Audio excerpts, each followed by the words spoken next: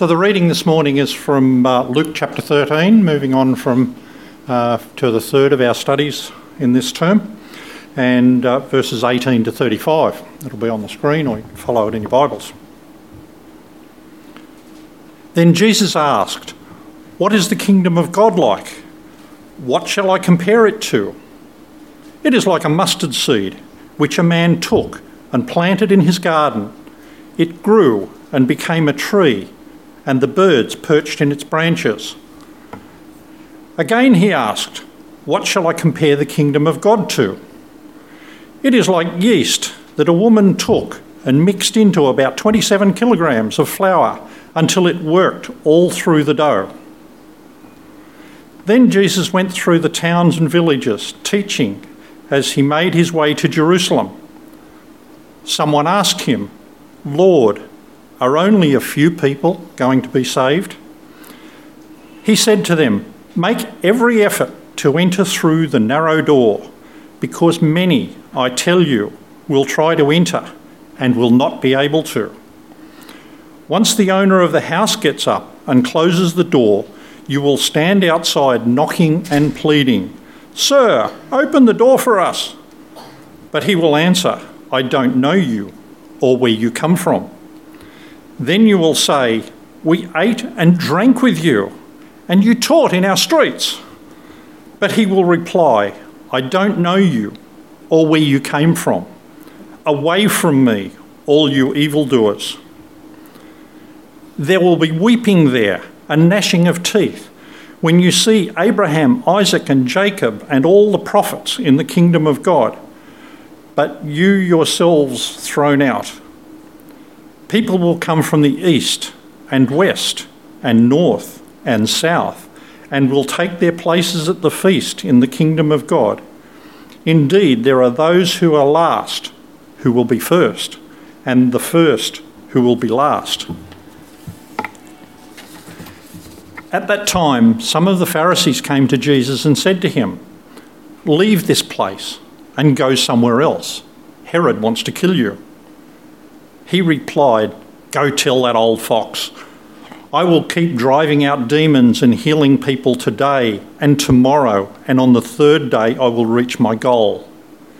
In any case, I must press on today and tomorrow and the next day, for surely no prophet can die outside Jerusalem. Jerusalem, Jerusalem, you who kill the prophets and stone those sent to you.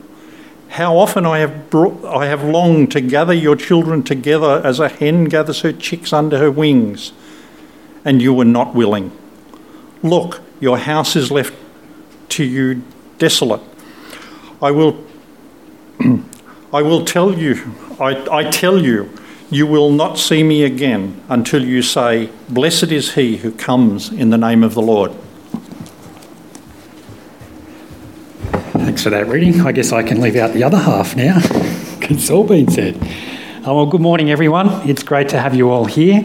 If we haven't met yet, my name's Ken. I'm one of the pastors here at WBC. We've spent 2 weeks now in our latest series called Radical, slowing down to look at Jesus' actions and teaching in Luke's Gospel, chapter 13 to 16. We've seen that Jesus' demands are radical.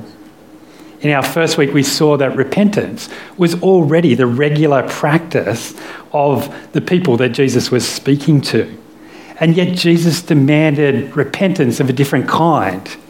Otherwise, like a fruitless tree, they were going to be cut down. Last week, we saw that Jesus' actions brought into question long-established understandings and expectations. Jesus gave radical freedom, releasing this woman who'd been bound by Satan for 18 long years. But his actions were provocative in that they led the synagogue leader to question Jesus' seemingly casual ignorance of the law. But Jesus wasn't the lawbreaker. The synagogue leader's heartless response was exposed, and we were challenged to ask, are we willing to accept Jesus' new interpretation of what it means to obey God? Or are we stuck fulfilling traditions? Jesus is causing a shake-up. And so as we begin again this morning, let's pray, recognising again our dependence upon God, to Him, to ask Him to enable us to respond radically to the changes that He's expecting of us. Will you join with me? Lord God, we thank you for the opportunity that you've given to us to meet together in this place. We thank you for the comfort that we have, for the ones around us who know you and love you, for your word in a language that we can easily understand.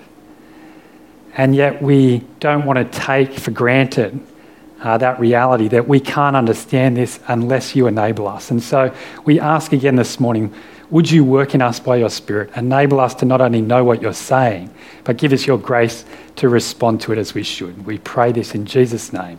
Amen. The year is 1975. A university dropout and his friend, both in their early 20s, tell you that they're on to the next big thing. It's an invention which they're confident should probably be working pretty soon now. Intrigued rather than convinced by such a positive line, you ask to look at what they're creating. They lead you out of the house, out the back into the garage. Inside there's one of those newfangled personal computers that you heard about on the news the other night. I think they call it a microcomputer. It takes up a whole desk and it looks much like a typewriter with a little screen on the top of it. It's already switched on and there are random numbers and letters appearing on a tiny little screen. With clearly evident excitement, they say that when they get their invention working, it's going to revolutionise the world. And that's when they make their proposal. They want you to invest $28,000 to become a silent partner in their new company. Now, in case you're not aware, I had to go back and have a look at the figures. Back in 1975, $28,000 was enough to buy the average house in Sydney. And so it's decision time. Would you trust what is pretty much a pair of young, naive kids, one a university dropout, typing letters on a screen to make something you've never even heard of that they call software? Accept or reject? I know what I would have done. Investing can be a risky business. We only know in hindsight if something will actually become the next big thing. The inventor can believe in something. They can sink hours of effort and money into developing their product, even do brilliant marketing. But whether or not it takes off is at the mercy of forces outside of our control. And so my guess is that if we had have met university dropout Bill Gates and his friend Paul Allen back in 1975, working away in that garage, we almost certainly would have laughed at them and wondered what on earth they were doing wasting all this time. It's incredibly unlikely that any of us would have bet a house on it. But imagine how you would feel now, just 45 years later, knowing that you turned your back on 1/3 ownership in Microsoft because it was too risky. You could now be the owner of an investment property in Sydney worth $1 million, not something to laugh at. But having invested exactly the same amount of money, you could now have a 1/3 share in a $1 trillion international company. That's one with 12 zeros after it. $1 million US dollars. You could literally own a number of Sydney suburbs. That's investing at its best, giving up something now to get something worth much more in the future. And an outcome like Microsoft is every investor's dream. Well, I doubt that too many financial advisors are going to start advertising the kingdom of God as the next big thing. In this passage, that is exactly what Jesus is claiming. So this morning's question is, have we accepted Jesus' offer to enter the kingdom of God? Have you accepted his offer? We're going to have a look at that question by trying to answer, what is the kingdom? The projected growth of the kingdom in verses 18 to 21, the urgent need to enter the kingdom, verses 22 to 30, and then finally the rebellious capital of the kingdom, verses 31 to 35. But to understand what Jesus is asking us to invest in, we first need to briefly explore this term, the kingdom of God. What is it? What is the kingdom? Well, while the phrase the kingdom of God first appears only in the New Testament, the concept was established over centuries throughout the Old Testament. The kingdom of God refers to a combination of things all related to God's rule. It's how God rules. Sometimes he rules by speaking. Think Adam and Eve in the garden. He tells them what they can and can't eat. At other times he rules through written commands. Think the Ten Commandments. He even rules through human representatives like King David, Moses or Joshua. But the kingdom of God is also where God reigns. In one sense, that's absolutely everywhere. He creates the universe by his speaking. And yet, we read that he also chooses certain places like Eden, the Promised Land, and the temple to be his special place, to rule over and to be present in. In still yet another sense, the kingdom of God is who God rules over. It starts with the first human couple. It expands to include the families of Abraham, Isaac, and Jacob. Eventually, it's a nation called Israel. God rules over everyone. But this special relationship with his specially chosen people, the citizens of the kingdom of God, is why the Bible initially makes this distinction between Jews, those who are in the kingdom of God, those who are citizens, and those who are on the outside, Gentiles, all of us who are not Jews.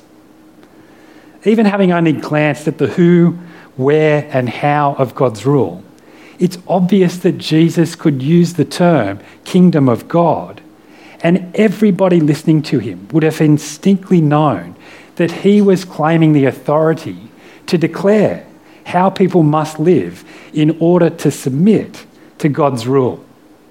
We can summarise that to be in the kingdom of God is to live with God as king.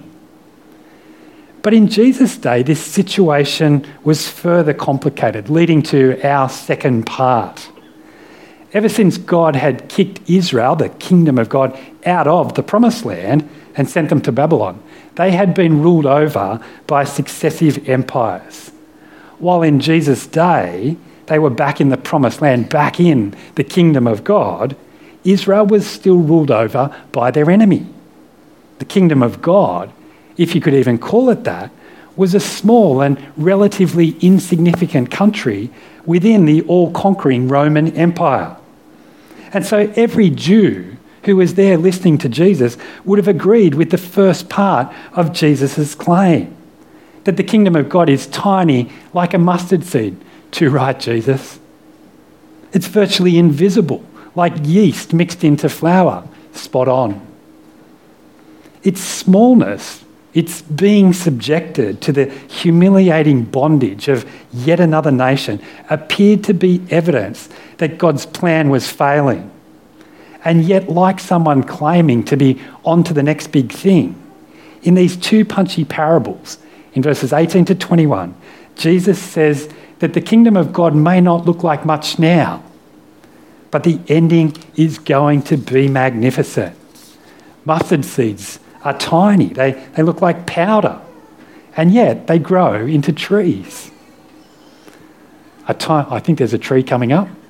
There it is. Sorry, it's a bit distorted, isn't it? A tiny amount of yeast is added into flour and it blends in. Virtually invisible, it powerfully makes the bread rise far bigger than the uncooked dough. I don't know if there's 27 kilos of flour in that one, but anyway. Both of these pictures show an extraordinary outcome coming from a very tiny beginning. In the financial terms often associated with investing, Jesus' predicted growth figures are extraordinary. Don't evaluate it by what you can currently see. I tell you, it's going to be huge. And this was great news for those who are struggling under the weight of Roman taxation and military rule, for those who compared their disappointing present with the glorious past that they'd heard about, King David, King Solomon. Jesus was promising that the future of the kingdom of God was something worth investing in. Something, in fact, that you couldn't afford to miss out on. But we've got to ask the question, is Jesus just pitching the best case scenario in the hope of getting some investors on board? Was he being unrealistically optimistic, talking up something that wasn't actually making the progress that it needed to be? Well, having made this claim of a magnificent thing to come, verse 22 says that Jesus went through the towns and villages teaching on the way to Jerusalem. And while he's doing that, his claim is questioned, introducing our part 3. Accepting and living out Jesus' teaching is what enables people to become members of the kingdom, to be on the inside. This was already a radical claim. Jesus was a Jew speaking to Jews, telling Jews that they had to make a change in how they were living. But as Jews, they assumed that they were already a part of the kingdom of God. So why was Jesus saying that they had to change in order to enter the kingdom? We'll come back to that question in a minute.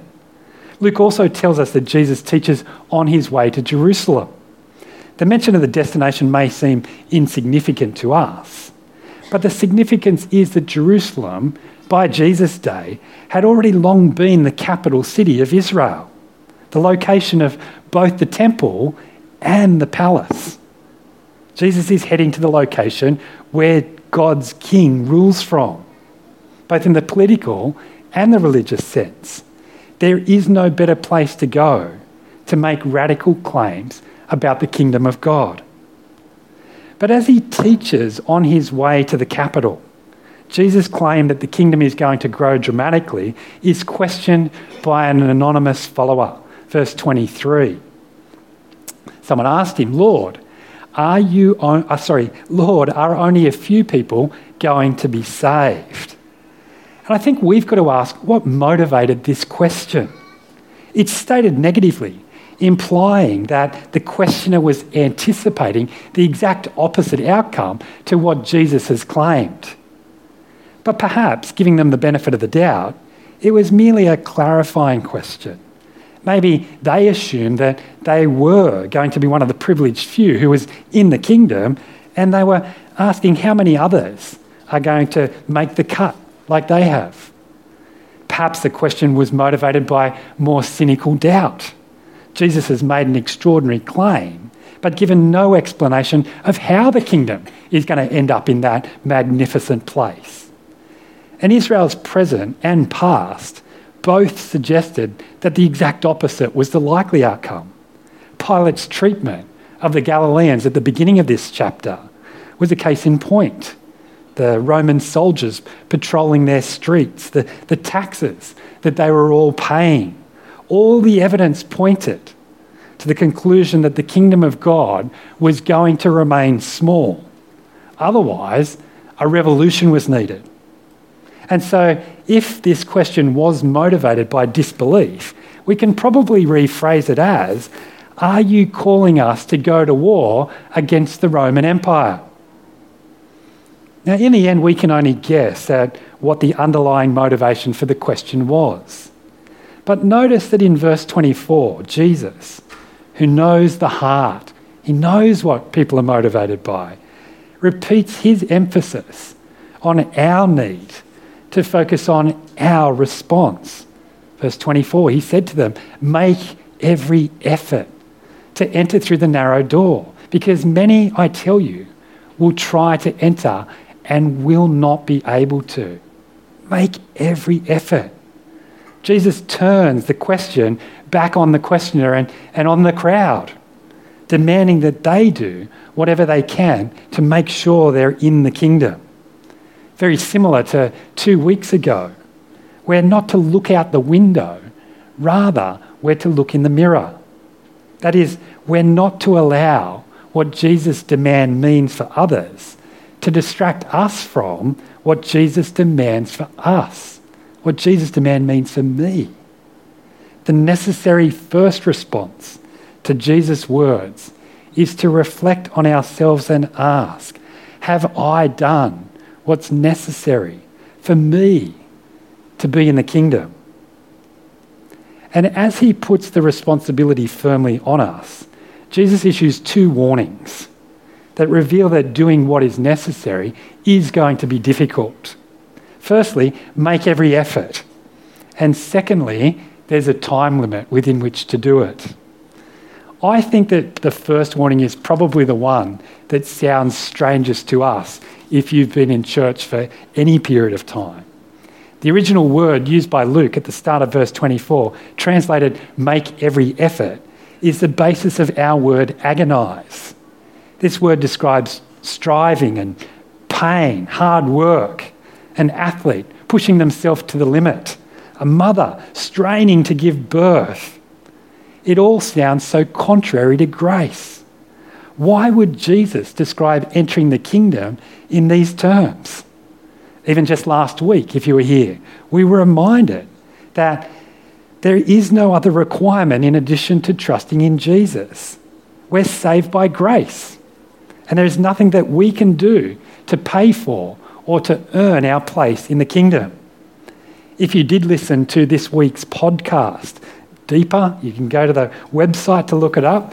If you listen this week, you'll know that any attempt at self-help, at trying to contribute something to our salvation, is stealing the glory that belongs to God, which is a very big hint that maybe the hardest thing we can ever do is to trust solely in Jesus. It sounds so easy, but it's not in practice. Our instinct to contribute shows itself in every part of our lives. When we go to someone's house, first question we ask, what should I bring? If we get a lift, we offer petrol money. We don't want to be a freeloader. And unless we're careful, we will try to contribute to our own salvation. But Jesus says that membership of the kingdom is a gift. Making every effort in the wider context of the gospel means getting rid of every last trace of thinking that we did something that made us deserve being here in the kingdom. Entry to the kingdom is by grace. We don't deserve to be in, but we're invited in, which causes great surprise, and it did as Jesus said these words. I don't know what your experience was at school when they picked sporting teams. This is something that's still vivid in my memory. Whether you were picked first or you were left till last, my experience was that everyone knew who the good athletes were, who were the best friends. And so you could predict the teams quite accurately before either of the captains spoke a word. But unlike our school experience, who is in the kingdom of God and who is out is going to lead to great shock. It's not going to be who everyone thought it was. Verse 29, east and west, north and south. For those who were listening to this, they would have understood straight away that Jesus is talking about people not from here, Gentiles, people from the other nations. And so this is truly yet another radical claim. Jesus is going against centuries of tightly held belief that to be a part of God's people, all you needed was to be a descendant of Abraham.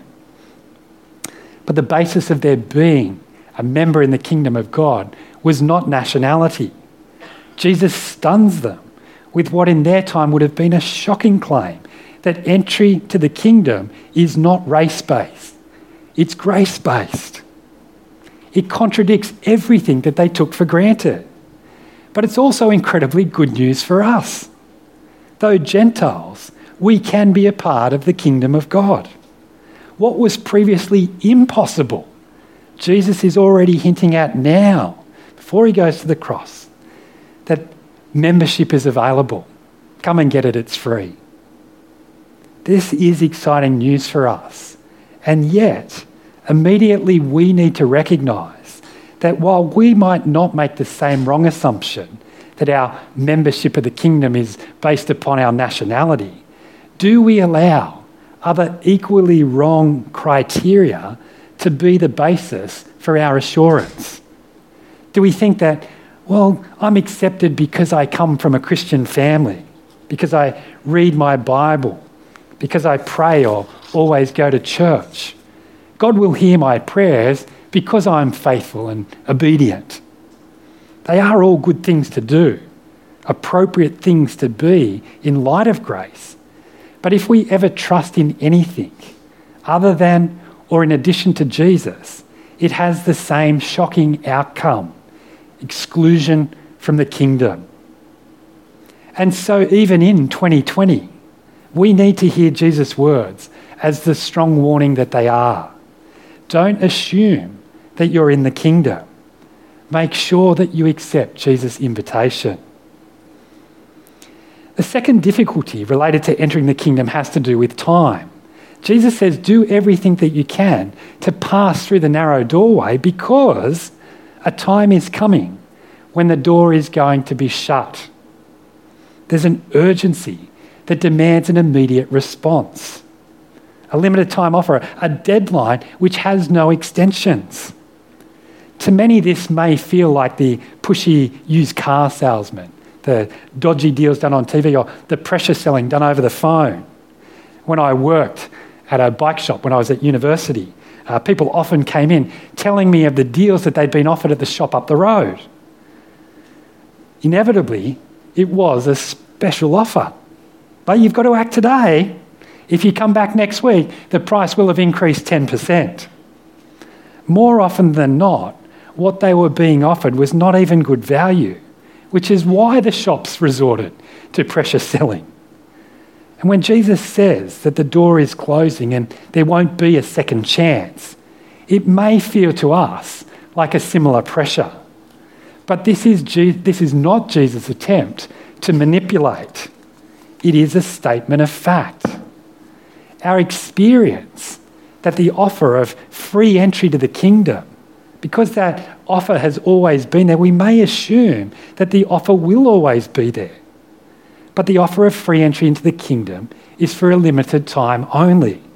And when the door has been shut, no matter what strategy you use, no matter how much you plead, there will be no entry. We won't be able to say that we knew Jesus. We won't be able to claim, well, I heard your teaching and I want to respond to it now. Locked out of the kingdom, excluded from the feast, as verse 29 calls it. People will be shocked that all they can do is look longingly from the outside at what they missed out on, at what they are missing out on. God will say that he doesn't even know them. And so it's not surprising that there will be great distress, weeping and gnashing of teeth, verse 28 calls it, because surprising outsiders are in, and those who assume that they were already in are left on the outside. These days, I think the acronym RSVP is being replaced by FOMO, fear of missing out. We wait to the very last minute before we lock in plans, afraid of missing out on a better offer. But Jesus warns us that by not locking in our decision now, it creates the very real danger that we will miss out permanently. We have to trust him. Believe that the kingdom will really continue to grow and become great. And that trust is expressed by receiving the offer now. And Jesus' radical demand grates on so many people, both in his own day and in ours. People like the opportunity that comes with sitting on the fence. Often in a group this size, there will be some that remain undecided. You might be here this morning because you're still seeking more information. You're wanting more evidence to make your decision about whether to follow Jesus or not. It's good, but Jesus doesn't want people to be open to his take on things, who think that his ideas sound plausible.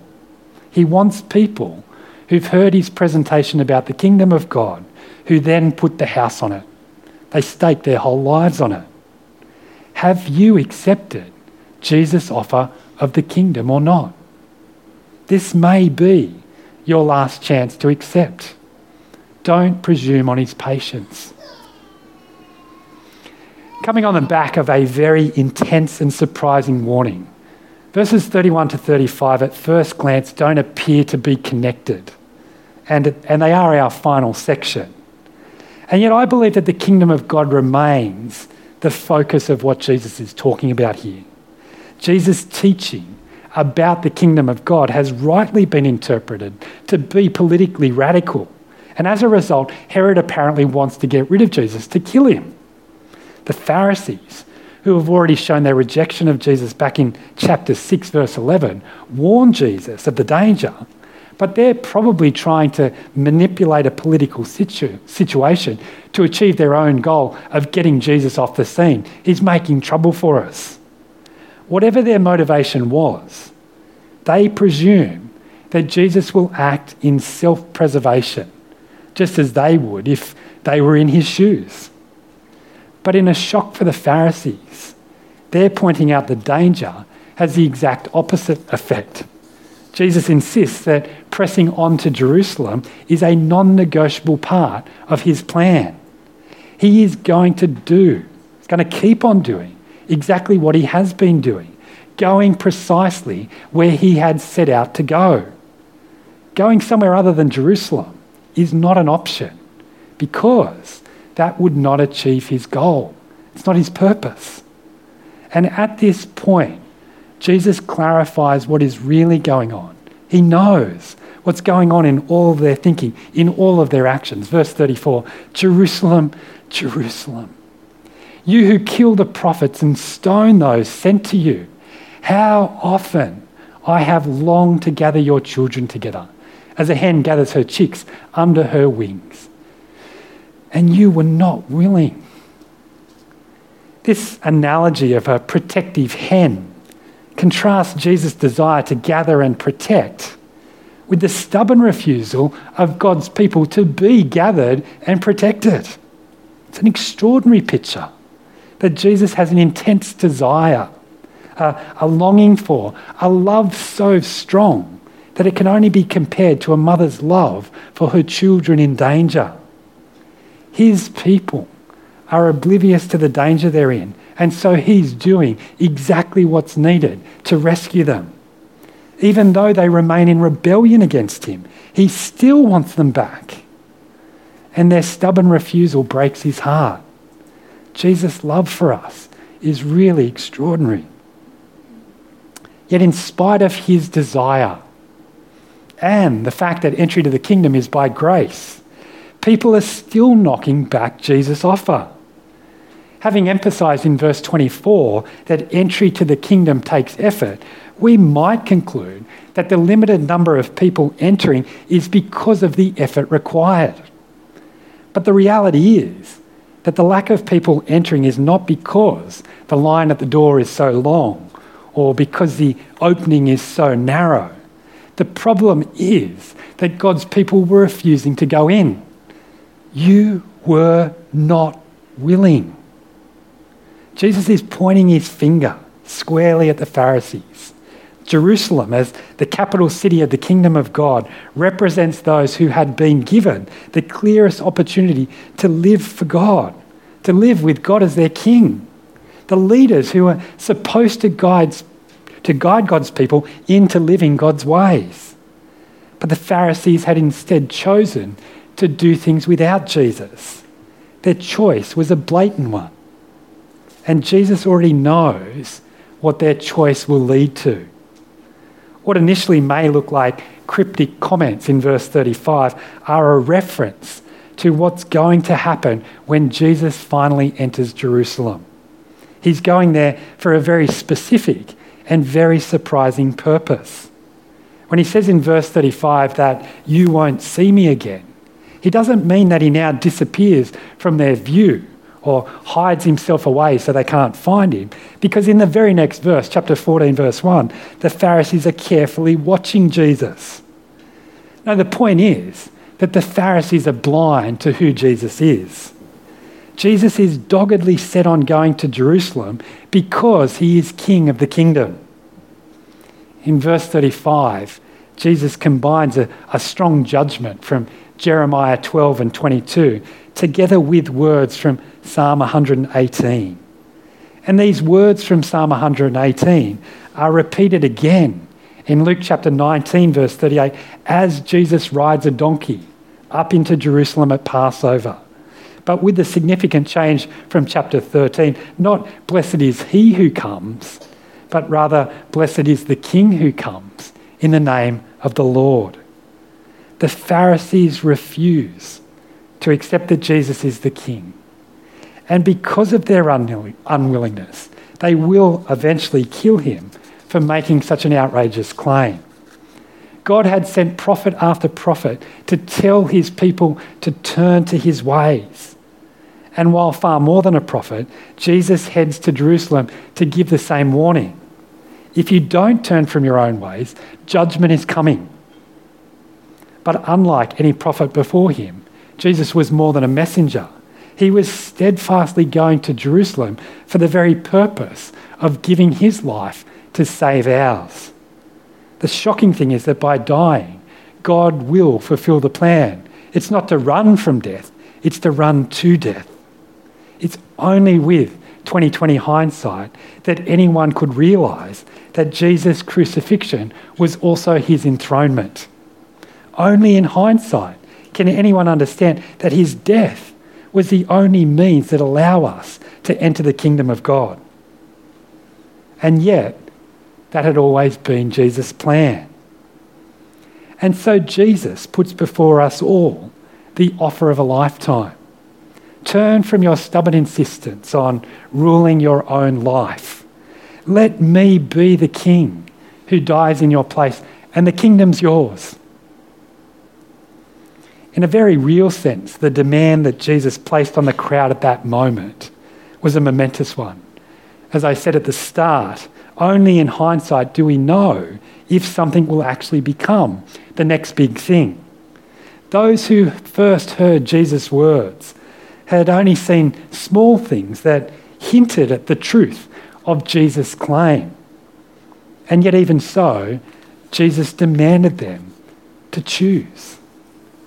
How much easier is our choice? We've seen that the King does go to Jerusalem and is crucified for his claims. We've heard the witness that he rose from the dead. We've even received the annual reports of the growth of the kingdom for almost 2 millennia. And yet even for us, Jesus' promise that the kingdom really will be great is ridiculed by our society. And so, as with any other choice, to commit to one thing is to turn our back on another. It's 45 years now since Microsoft began its journey to being the next big thing. It's an investment that many people wish they'd had a chance to get in on the ground floor. Not many companies start so small and become so great. It's nearly 2,000 years since Jesus spoke of the kingdom and offered the next big thing, an investment that's far superior to any other. The offer still stands, but time is limited. Have you accepted Jesus' offer or not? Let's pray.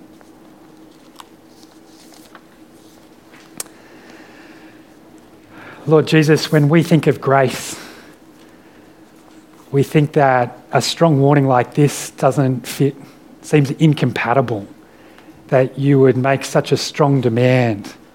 So not just invest $28,000, but to commit our whole lives. And yet that is your demand. And Lord, I ask that you would enable us to truly trust in you, to put our money where our mouth is, to actually commit to the kingdom, to throw our lives away on the one thing that will last into eternity. Enable us to see the lesser investments, the things of this life that won't last forever. And yet you promise a kingdom that starts off tiny and yet will be magnificent. We learn elsewhere that not only will it be magnificent, it'll be eternal. And so we ask that you would enable us to flee, to turn our backs on everything that is less important, and instead completely trust in you. We pray it in your name. Amen.